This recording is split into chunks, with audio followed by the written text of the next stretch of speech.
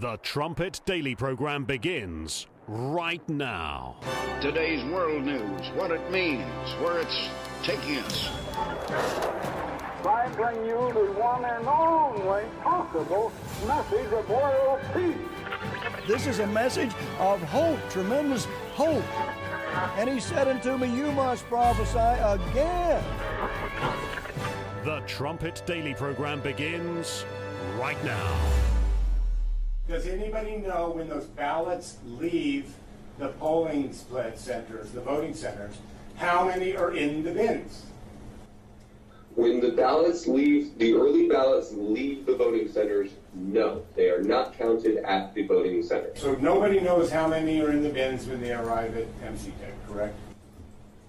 Correct. Isn't it true that you ran a political action committee that was opposed and spent money opposing my client for governor? That is 100% false.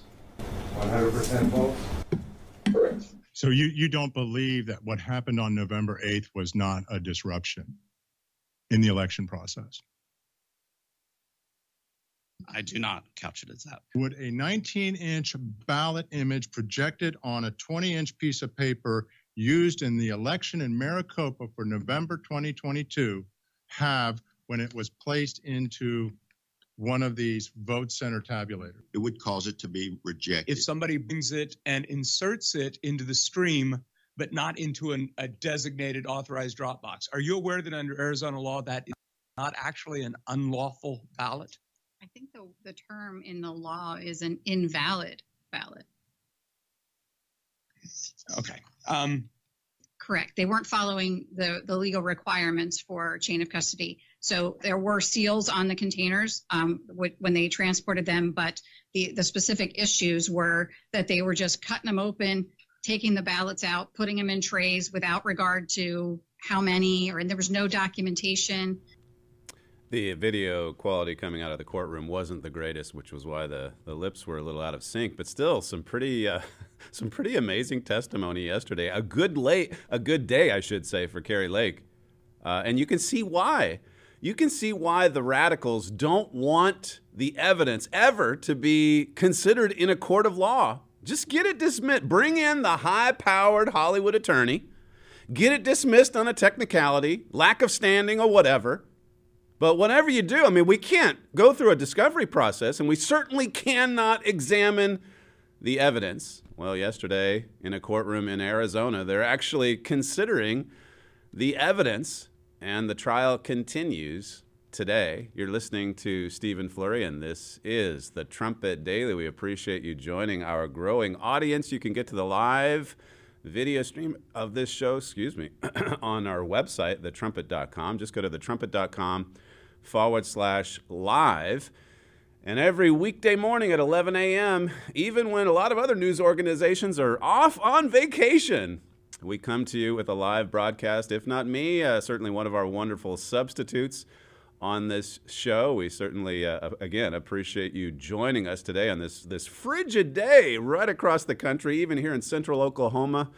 A bad day for solar panels, if ever there was one. No, not any sunlight around. I think the temperatures are down to about 13, which isn't horrible, but with the wind chill, it's well below zero. It was my dog's first opportunity to go outside to take care of her business on a day that she hasn't yet experienced. So that was an enjoyable experience this morning for me and my wife. This was supposed to be a slow news week. You've got now here's news. I just played you the soundbite from, or the montage there on this court case in Arizona, which most in the legacy media and even conservative media are ignoring. Even though they're presenting, the Kari Lake people, their attorneys, they're presenting a compelling case that there was cheating on a mass scale, particularly with the ballot image size going from 20 inches down to 19 inches, and how the guy who testified on that, the expert, said that there's no way that could have been an accident, particularly when it's happening across the board in all of these Republican voting districts. There's no way. It had to be planned ahead of time that we're going to do this. So all these ballots are rejected. And I saw a clip this morning of that happening. One individual that went in on the election day and actually filmed it. It didn't get accepted in this machine, went to the next one, wasn't accepted. And he jokingly said, I must have voted for the wrong person. But here come the experts. You had Stephen Ricker. He's the Maricopa County recorder. He's a Republican in name only. But there he is on vacation, just on a Zoom call, wearing a T-shirt like a Zelensky wannabe. Here he is, not even taking it serious at all. I mean, when it first started, I think he was the first witness, and right away we're thinking, well, why aren't you in court? Just totally dismissive, even by his appearance. This is ridiculous that this should even be considered. And then you get to Katie Hobbs' attorneys. What was it that one guy tweeted later on in my notes? That Hobbs probably would have done better off without attorneys pleading her case. It was that bad. So Ricker basically says, yeah, when we have the baskets of ballots and they leave the polling places, he admitted that we don't even have an exact number on how many are in the buckets. They just go from one place to the next, and who knows what could happen from one stop to the next to the next. And, of course, with the ballot drop boxes, on Election Day, you go in, you've got your ballot, you put it into the machine, and it tabulates it. The only chance for foul play there is with the machine, and, of course, that's happened before, too. But with the ballot drop boxes, there's like 6 stops along the way. You can see this in the graphic here. I mean, and it just like Bill Barr said before he was blackmailed or whatever happened to him, this opens the way for fraud on a mass scale when you just have ballots floating around all over the place, whether through the mail or with the drop boxes. Look at those stops. Early in-person drop box voting, 6 transfers. USPS, mail voting, at least 6 transfers. Election Day in person. You can see why so many Republicans hold off until Election Day, because they know there's cheating that goes on through these other avenues. So they just wait. And even then, you had all of these irregularities on Election Day with the machines. And now you've got this expert testimony. Ricker, by the way, he testified that he never ran a PAC against Kari Lake. And the lawyer might have asked that question a little bit better. He said 100% no. Kari Lake's people think that he perjured himself. He certainly had involvement in a PAC against Kari Lake. And then there he is, looking all casual, like he just came off of the beach. Totally dismissive. You would think the judge would have called him out for that. And this is from the Arizona Mirror. It says, Ricker, a Republican who was elected in 2020, has created a new political action committee called Pro-Democracy Republicans of Arizona. The PAC will run independent expenditure campaigns in favor of candidates in GOP primaries for legislative and county-level races who, quote, acknowledge the validity of the 2020 election and condemn the events of January 6. So he's cut from the same cloth as Mitch McConnell. Look, we're supporting Republicans, but you can't be an election denier. And you've got to understand that Jan 6, that was worse than anything since the Civil War. It says here, as a terrible result, well, further on, the PAC's goal is to elect Republicans who will help return the GOP to a party that supports the rule of law and celebrates smooth and peaceful transitions of power under a democratic system. Ricker told the Arizona Mirror. He's quoted in the Arizona Mirror, this article. I forget when this is from, but it's a while back. It says, Ricker, a Republican who was elected, created a new PAC. He's asked yesterday, now, were you running this PAC that was anti-Kari Lake? Oh, no, 100% no. He was under oath. No matter what kind of attire he was in or whether it was over Zoom or not. He was under oath. We'll see what comes from that. As I say, maybe the attorney for Kari Lake could have asked the question more specifically. But still, this was not a good day for Katie Hobbs. As I say, the Election Day voting, when you compare it to the disaster in waiting, when you've got 6 stops along the way and all of the chain of custody problems, going in, just to, again, pick on Katie Hobbs' attorneys a little bit more. Going in, the judge had dismissed 8 of the 10 arguments that Kari Lake was making, it pretty much just boiled down to the machines, the tabulation machines, and then the chain of custody issues. So Katie Hobbs's people had time to just narrow in their focus on 2 items. And you saw the attorney there asking that election official, the woman, I forget her name, but now you realize that's not unlawful. It doesn't make the ballot unlawful. And the lady, the witness, corrected the Hobbs attorney saying, well, I believe the statute says specifically that it makes it invalid. So if you want to argue over semantics, well, okay, but invalid means it doesn't count. That's pretty amazing. And you heard the lawyer kind of shuffling away after she set him straight. These were Democrat attorneys who were not prepared for this lawsuit. As I say, this is one attorney that Sam follows on Twitter. He said, I missed a couple of hours, but what I heard was terrific for Kari Lake, that is. Not only the trial went much better than I would have expected, especially with the 19-inch thing, but your coverage was excellent. How does it go from 20 inches to 19 inches? Well, the expert witness called to testify about that said that that's impossible. It's impossible for that to just be a mistake or a glitch. Someone went in there and changed the parameters in order to make the ballots invalid.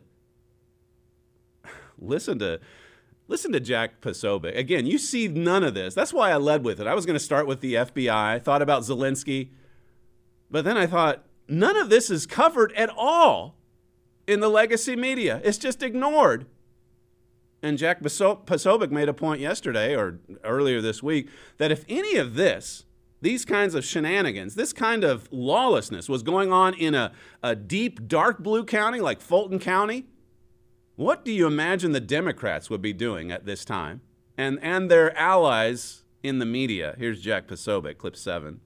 If this had happened in Fulton County, in downtown Atlanta, you would have Stacey Abrams and Al Sharpton marching up and down the streets of Atlanta every day. It would be the biggest story in the country. If this level of voter suppression, of the tabulators going down on Election Day.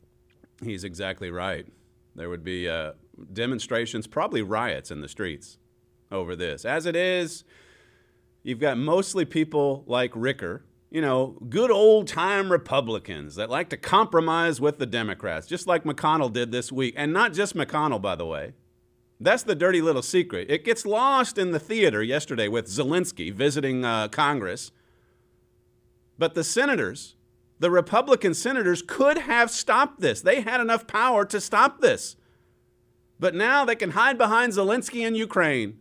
They can hide behind the Christmas holiday. Just get the omnibus through. $1.7 trillion. This is perhaps the worst spending package in the history of the United States. It will break the back of the United States financially. And yet here are all these Republicans just clapping in unison for Zelensky coming in his military fatigues or UPS outfit, whatever it is. Can't even put on a suit and tie? He's lobbying for money, pure and simple. That's what it boils down to.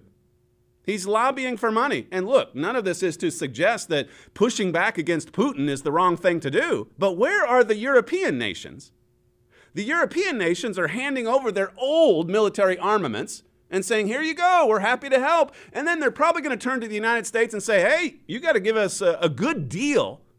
The military-industrial complex in the United States, you better give us a good deal on some new, more modern weapons. Look at what the United States is creating. $100 billion if this omnibus package goes through. $100 billion in total over the past year to Ukraine, which is more than the military budgets for most Western nations excepting the United States. So we're creating this military powerhouse in Ukraine.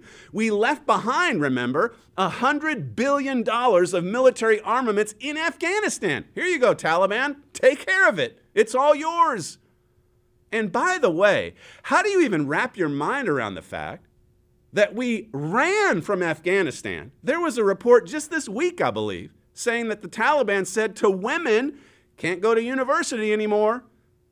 can't go to school, can't get educated. Where are all the wokesters? We ran from Afghanistan. We gifted them $100 billion. Who knows how many people are suffering or were murdered after our departure? So we turn tail and run in that case. But with Ukraine, we're committed for the long haul, as long as it takes. As long as it takes to do what? Zelensky has said he's aiming for regime change in Russia. In other words, he wants Putin out. Is that how far the United States is willing to go? Evidently, I guess. The European nations have to. Do you think, like Mitch McConnell said this week, this is the number one issue for Republicans, Ukraine? Do you think some of the top conservative leaders in Europe are saying that as they prepare for a winter with skyrocketing energy costs? Here you don't have any of these politicians that were cheering Zelensky on last night, and then the kiss with Pelosi. Ew. They were cheering him on. They don't even talk about the border. They won't even bring it up. If Ukraine's number one, Mitch McConnell, what about the wide open border? The catastrophe at the southern border. And again, you hear all of the pundits now, those on the conservative side saying, oh, look what's in the 1.7 billion. Yeah, all these woke policies. Did you know that we're actually sending money abroad to forget about Ukraine. That's basically a territorial war, or a war over Ukraine's territorial sovereignty. A border crisis, in other words. $100 billion for that. Who knows how many million more for Tunisia and other Lebanon, Middle Eastern states. We got to tighten up their border security. But we want to specifically put in this omnibus package that there's no money to go for U.S. border security. This is insane. It's worse than insanity. It's a demonic attack on the United States of America from within. So, okay, the pundits, they're out there saying there's so much pork in this package, and that's true. But even that, together with Zelensky and the theater of his visit yesterday, even that is cover for Republicans who, let's just go back to root causes, Republicans who could have stopped it. The worst spending package in American history, breaking the economic back of the United States. There's a lot of politicians in D.C. right now that are quite happy. They're quite happy. We're right here before Christmas. We had Zelensky dominating the news last night. Oh, yes.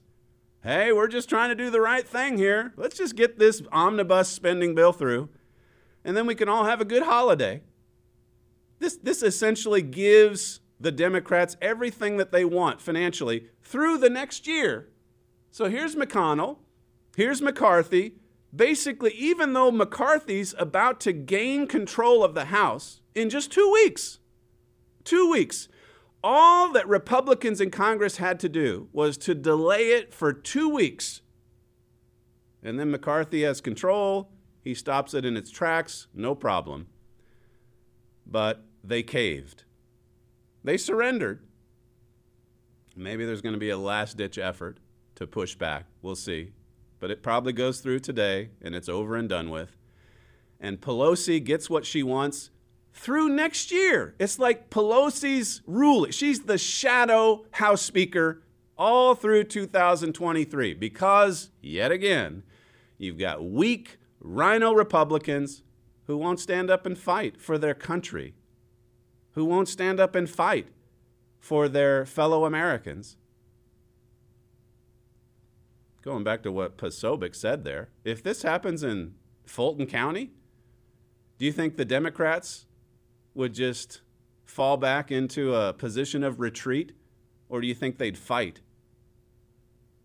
Speaking of Fulton County, this is from Just the News. It says the Georgia Supreme Court on Tuesday sent a 2020 election lawsuit regarding Fulton County back to a lower court for reconsideration, adding another layer to the suit's twisting saga through the court system. You go back a year and a half ago or so, and with this case, they were arguing at a lower level in Georgia that, hey, you've got all of these signatures, some that look the same, and then some of the technology on the machine showing that the ballots went through 2 and 3 times, which really just confirmed some of the video footage that Rudy Giuliani turned over early on after the election steal, showing these workers in Fulton County just putting ballots through 2, 3, 4 times. So in this case, I forget the name of it.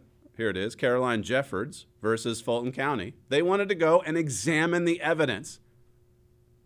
So the other side, representing Fulton County, they brought in the bigwig attorney who represents a lot of thugs, let's be honest. He came in, he had the reputation, he told the judge, hey, this is it's not the right standing. You got to dismiss it. And that judge at the lower level did that. And then it was kicked up into the appeals level in Georgia, and they upheld the ruling. And then it made it up to the Supreme Court in Georgia. And guess what happened? The Supreme Court said, no, actually, it does have standing. You should, and it's going to be kicked back to the lower court, and now they're going to examine the evidence. Let's hope that the evidence is even still there, right?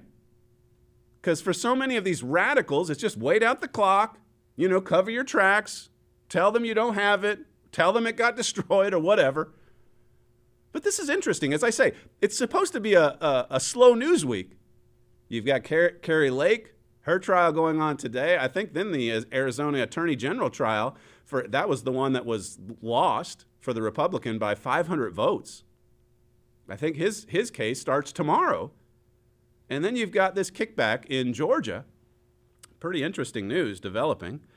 It says, however, the Georgia Supreme Court in October of this year ruled on the Confederate case. This is a separate case that the bigwig attorney for Fulton County had cited, redefining what constitutes standing for a party to bring a lawsuit. It says, in that decision, the Georgia Supreme Court said regarding standing, only plaintiffs with a cognizable injury can bring a suit in Georgia courts. Unlike federal law, however, that injury need not always be individualized. So that's what the Fulton County people were arguing, that this particular person bringing this lawsuit against Fulton County, she wasn't hurt by it. Well, the Supreme Court in Georgia said it doesn't have to just be that individual. It can be a group. In this case, the whole state of Georgia. It says here in the decision, well, I read that. It says the court this week ruled on the Jeffords case to come in line with that ruling. It says the certiorari request in the Jeffords is granted, the judgment is vacated, and the case is remanded to the Court of Appeals for reconsideration in light of Sons of Confederate Veterans. This is the older case. The state Supreme Court said on Tuesday. So that was Tuesday of this week.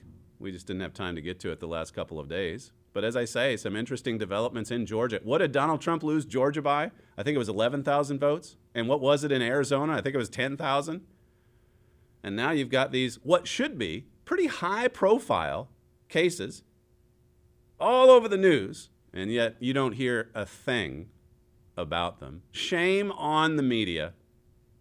So corrupt, so lawless. And it just happens all the time. As I say, look at what the theater of yesterday obscures. What's happening down at the border, what's happening in American cities, what's happening with inflation, what's happening with the cost for food and fuel. This is from the White House spokesman. She was talking earlier this week about the problem with illegal immigration and what's happening at the border. Listen to it and contrast it with what's reported on MSNBC. A friend of the White House, this is clip 9. It's not just that people are walking across the border. We were even able to see, as of last night, a lot of migrants just crossing, and migrants I spoke to this morning saying they haven't had any interaction with U.S. immigration authorities. They just walked right in. They just walked right in, said MSNBC. And yet there's the propaganda chief at the White House saying, it's not like they're just walking across the border. Yeah, it is. That is what it's like. But Zelensky, or Trump's tax returns, they all cry in unison. They've all got their talking points. And, of course, the Rhino Republicans are happy to oblige them. Yeah, that's right. That's right. The number one concern on the minds of Americans is Ukraine.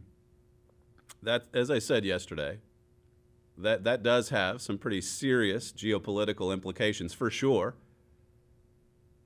But the way that whenever the politicians in the United States from both sides of the aisles join together in unison for enthusiastic support, whatever the cause might be, there's some lawlessness going down. So maybe some of the funding is helping the military effort in Ukraine. How much of it is going into the pockets of the oligarchs? And how much of that is coming back to these filthy rich politicians in Washington, D.C.? Those are some storylines that you wish you could get to. But just like with the Hunter Biden laptop, your legacy media talking heads, they know what to cover up, and they know what to promote, they know what to publicize. It's all according to the agenda.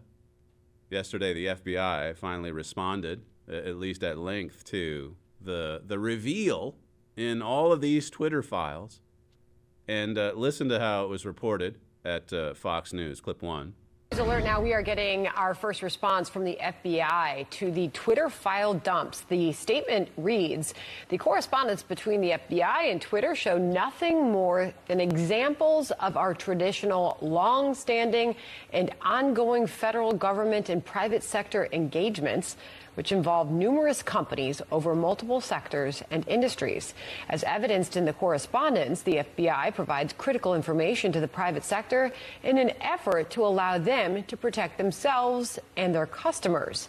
The men and women of the FBI work every day to protect the American public. It is unfortunate that conspiracy theorists and others are feeding the American public misinformation with the sole purpose of attempting to discredit the agency. Right. There's a new one. Conspiracy theorists spreading misinformation. What have we seen so far from the 8 batches of the Twitter files? We've seen internal communications between Twitter and the deep state. This is what we've seen. And here is the FBI for the umpteenth time saying that if you question, first of all, it happens all the time. It happens all the time. We do this with everyone. Yeah, we pay off Twitter $3.4 million for them to blot out conservative accounts, including Donald Trump. Happens all the time. And then they're exposed, and they say, look, if you question our integrity, then you're a conspiracy theorist. I mean, why didn't they take it a step further and say this has the classic hallmarks of Russian disinformation? Why didn't they take it a step further than that and say, we've got 51 former high-ranking intelligence officials who all say it's classic Russian disinformation. All the classic hallmarks. That was the only thing missing from the FBI statement yesterday was Russia, Russia, Russia. But they sure returned to the conspiracy theorist trope again after, as I say, who knows how many times. It's like every other day. Sean Davis says the FBI is a corrupt, trash organization that rigs elections. That's the truth. It's completely right. It cannot be saved and should no longer exist. The FBI peddled the bogus Steele dossier in 2016 to get illegal warrants to spy on Trump, and then it peddled lies to censor reporting about Hunter Biden in 2020. In other words, they have meddled in the last 2 presidential elections on a massive scale. They know how powerful these social media sites are. That's why they're giving them $3.4 million. That's why all these former FBI agents are flooding into Twitter and Facebook as new employees. They're both in bed with each other. Listen to Josh Hawley yesterday as he was getting off of a plane, commenting on this scandal, clip 2. The FBI deliberately interfered in not 1 but 2 separate presidential elections. And, the idea that the FBI, who laundered the Steele dossier back in 2016 through the courts, lied to a FISA court in order to extend their wiretaps that they never should have gotten in the first place. Then in 2020, deliberately suppressed the Hunter Biden story. Remember, the FBI had the Hunter Biden laptop for a full year before the story broke. They knew all about it. They had all the emails, knew it was true, and yet put out there that it was Russian disinformation. I mean, and we see now with Twitter. I mean, went after Twitter until Twitter agreed to censor it and take it down, and Twitter was the most aggressive in doing so. That's unbelievable stuff. There have got to be repercussions for that, or we're not going to have a democracy. Why has no one gone to jail regarding all this? I don't know, but somebody should go to jail for it. And we're going to have clearly a conversation about the future of the FBI and what it's doing in our democracy, because that kind of power, the kind of power that they have, is immense. And if they're going to use it in this way, then I have to say I think our constitutional order is not secure. He's one of just a few voices in Congress speaking out against this, commenting on this perhaps the worst scandal in U.S. history with respect to politics and the executive branch, the cheating during elections, rigging elections.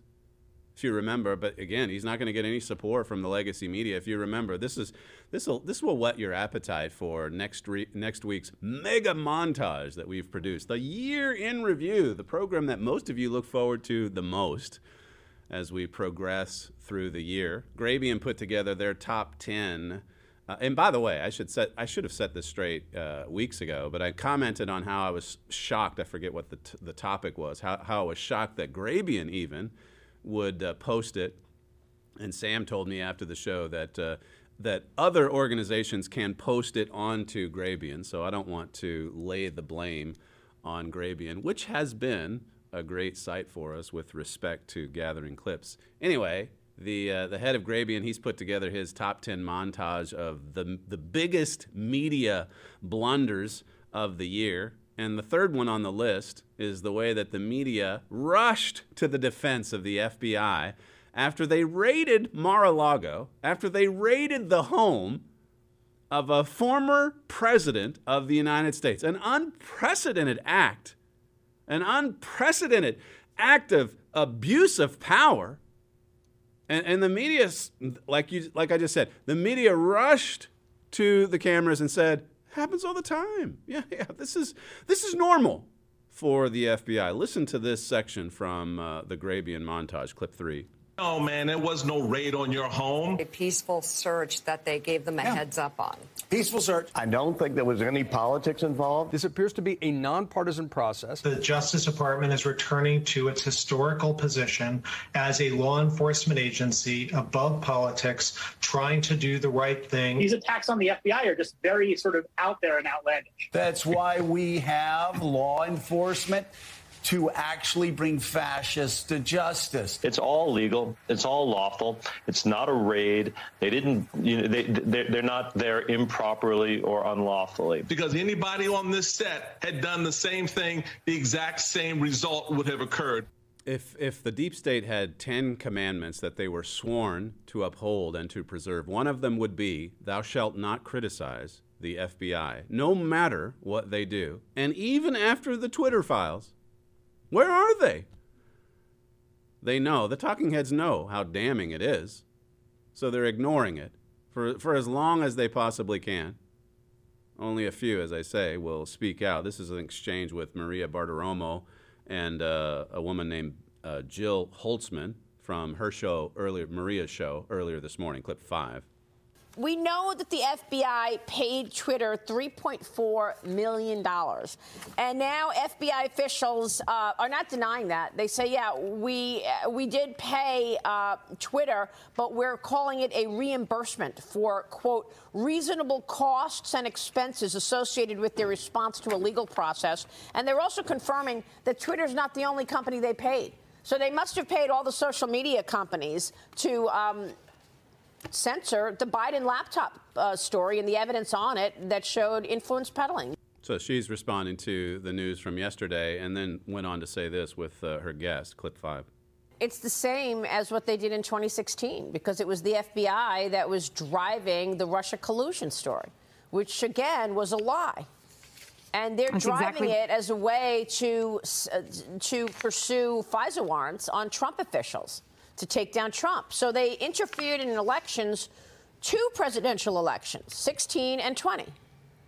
Well, and it shows you how sophisticated inside the agency this actual program is, and that the model worked once and it clearly worked a second time, and the level of sophistication and the level and depth to which they were engaged, and not only just in terms of the flow of information and how much power they had over these companies, but then the financial piece now that we know about. We didn't know about that before. That's right. And so I think the fact that this has been institutionalized in a way that that's actually had such an impact on 2 full election cycles is something that we should all find incredibly disturbing, and isn't something that most people would think would happen in this country with our federal government and our free speech.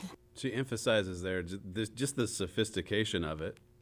If you recall in America Under Attack, my father in that section regarding Revelation 2, verse 26, he speaks of the depths of Satan, and that if Satan can just kind of get in there and make it a little bit confusing or hard to get to the bottom of, then most people are just going to say, forget it, just move on to the next one. But as they brought out there in that exchange, 2016 was like a trial run.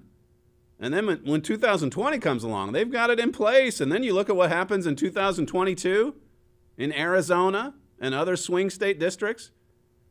They're getting it down to a fine art, the art of the steal, basically.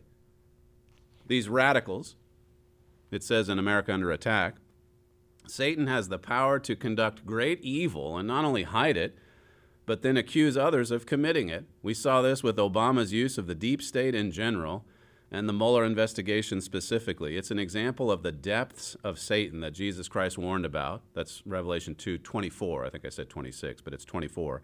You can prove the real purpose of the Mueller investigation, but Satan knows that if he makes it complicated enough, or to use the word you just heard there, again, coming from the radical left, just make it sophisticated, make it complicated, try to get it dismissed from a court of law so that you don't ever have to examine the evidence. Just get it ruled out on a technicality.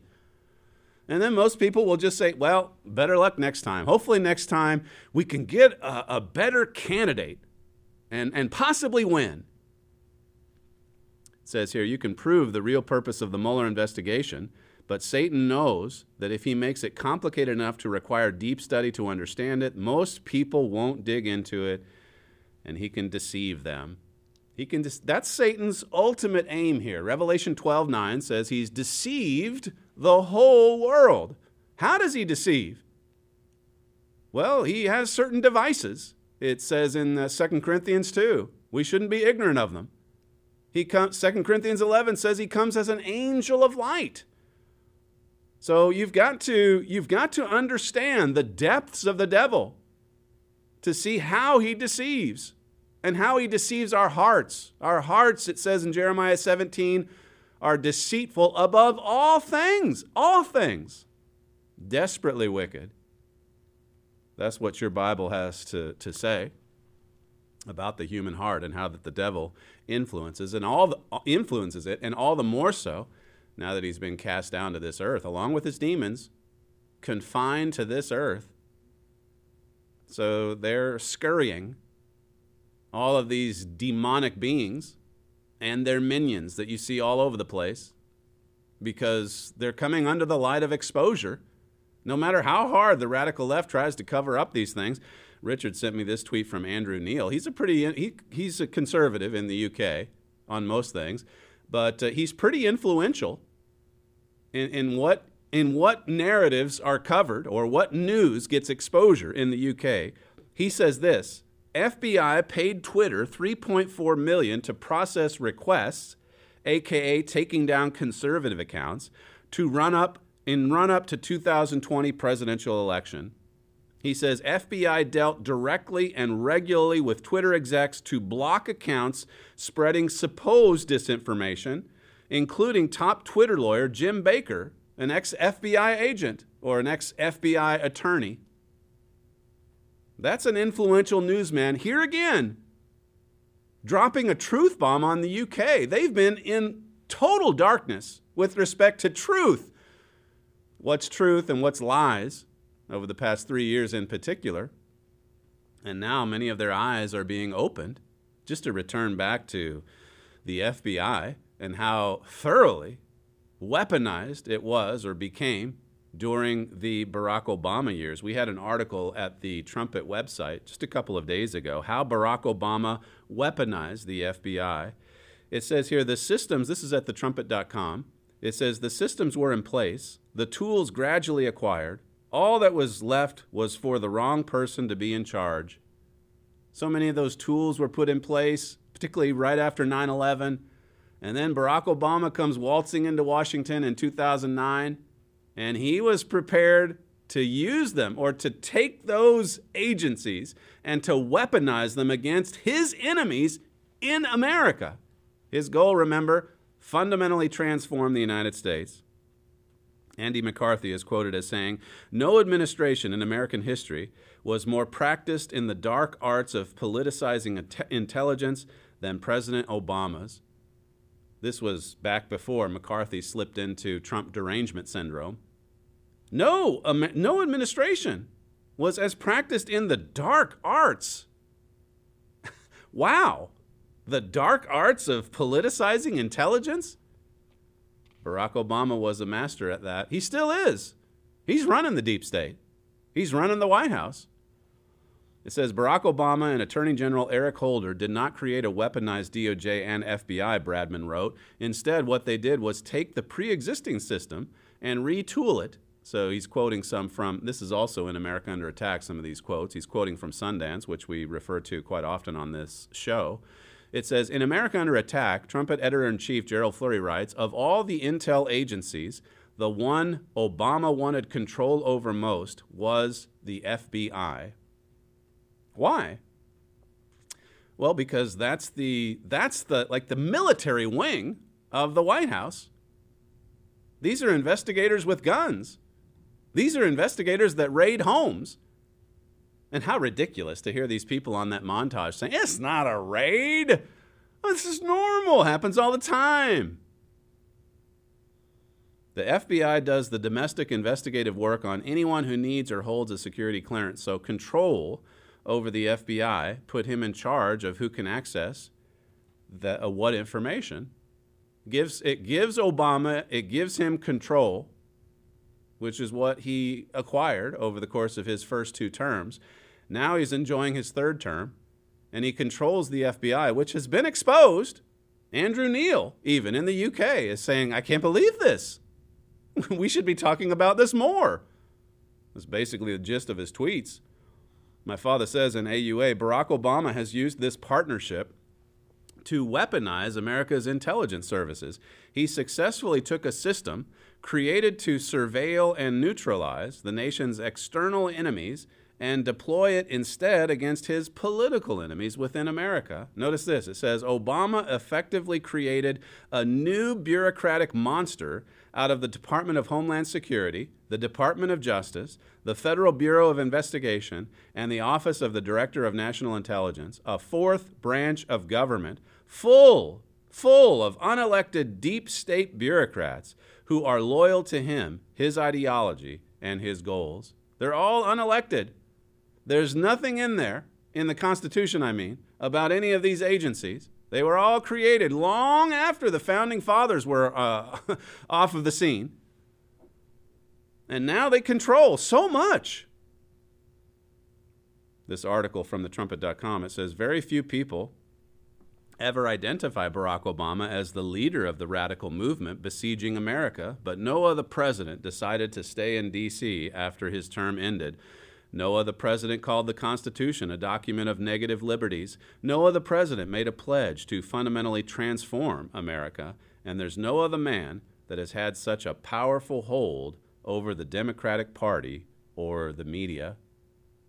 And it's like I said earlier this week, anytime his scandalous acts are exposed, commentators, even from the conservative right, they will do a pretty good job of exposing the wrongdoing, the lawlessness, the criminal behavior, but they stop short of implicating Barack Hussein Obama. He's the dear leader. He's to be protected at all cost. Going back to what's happening in Arizona and how that the evidence is finally being examined in a courtroom, you can see why Once again, there's plenty of corrupt judges in America too. I want to make that point. But at the same time, if evidence is examined and the judge isn't lawless, this exposes the radical left, the communist left, because they don't have the facts on their side. Listen to this exchange on Joe Scarborough earlier this week as they're talking about, we got to indict Trump. They've got the DOJ's got the criminal referrals now. So the next thing are the indictments. And once the indictments happen, I mean, it's like he's going off to prison for 50 years, I guess. But listen to this little dose of reality, even coming from MSNBC earlier this week, clip 10. Yeah, well, in the words of, I forget what sports star who got indicted, but afterwards he said, in the 1980s, he goes, you can indict a grapefruit. Good luck convicting me. He was right. But do you really want to take it to trial where you've got to convince every member beyond a reasonable doubt, or else this person is going to be able to spend the rest of his life saying it was a setup, it was a scam, they tried me, and where do I go now to get my reputation back? One of the lowest standards in law is probable cause, and that's the amount, the threshold that you need to indict a case, to your point.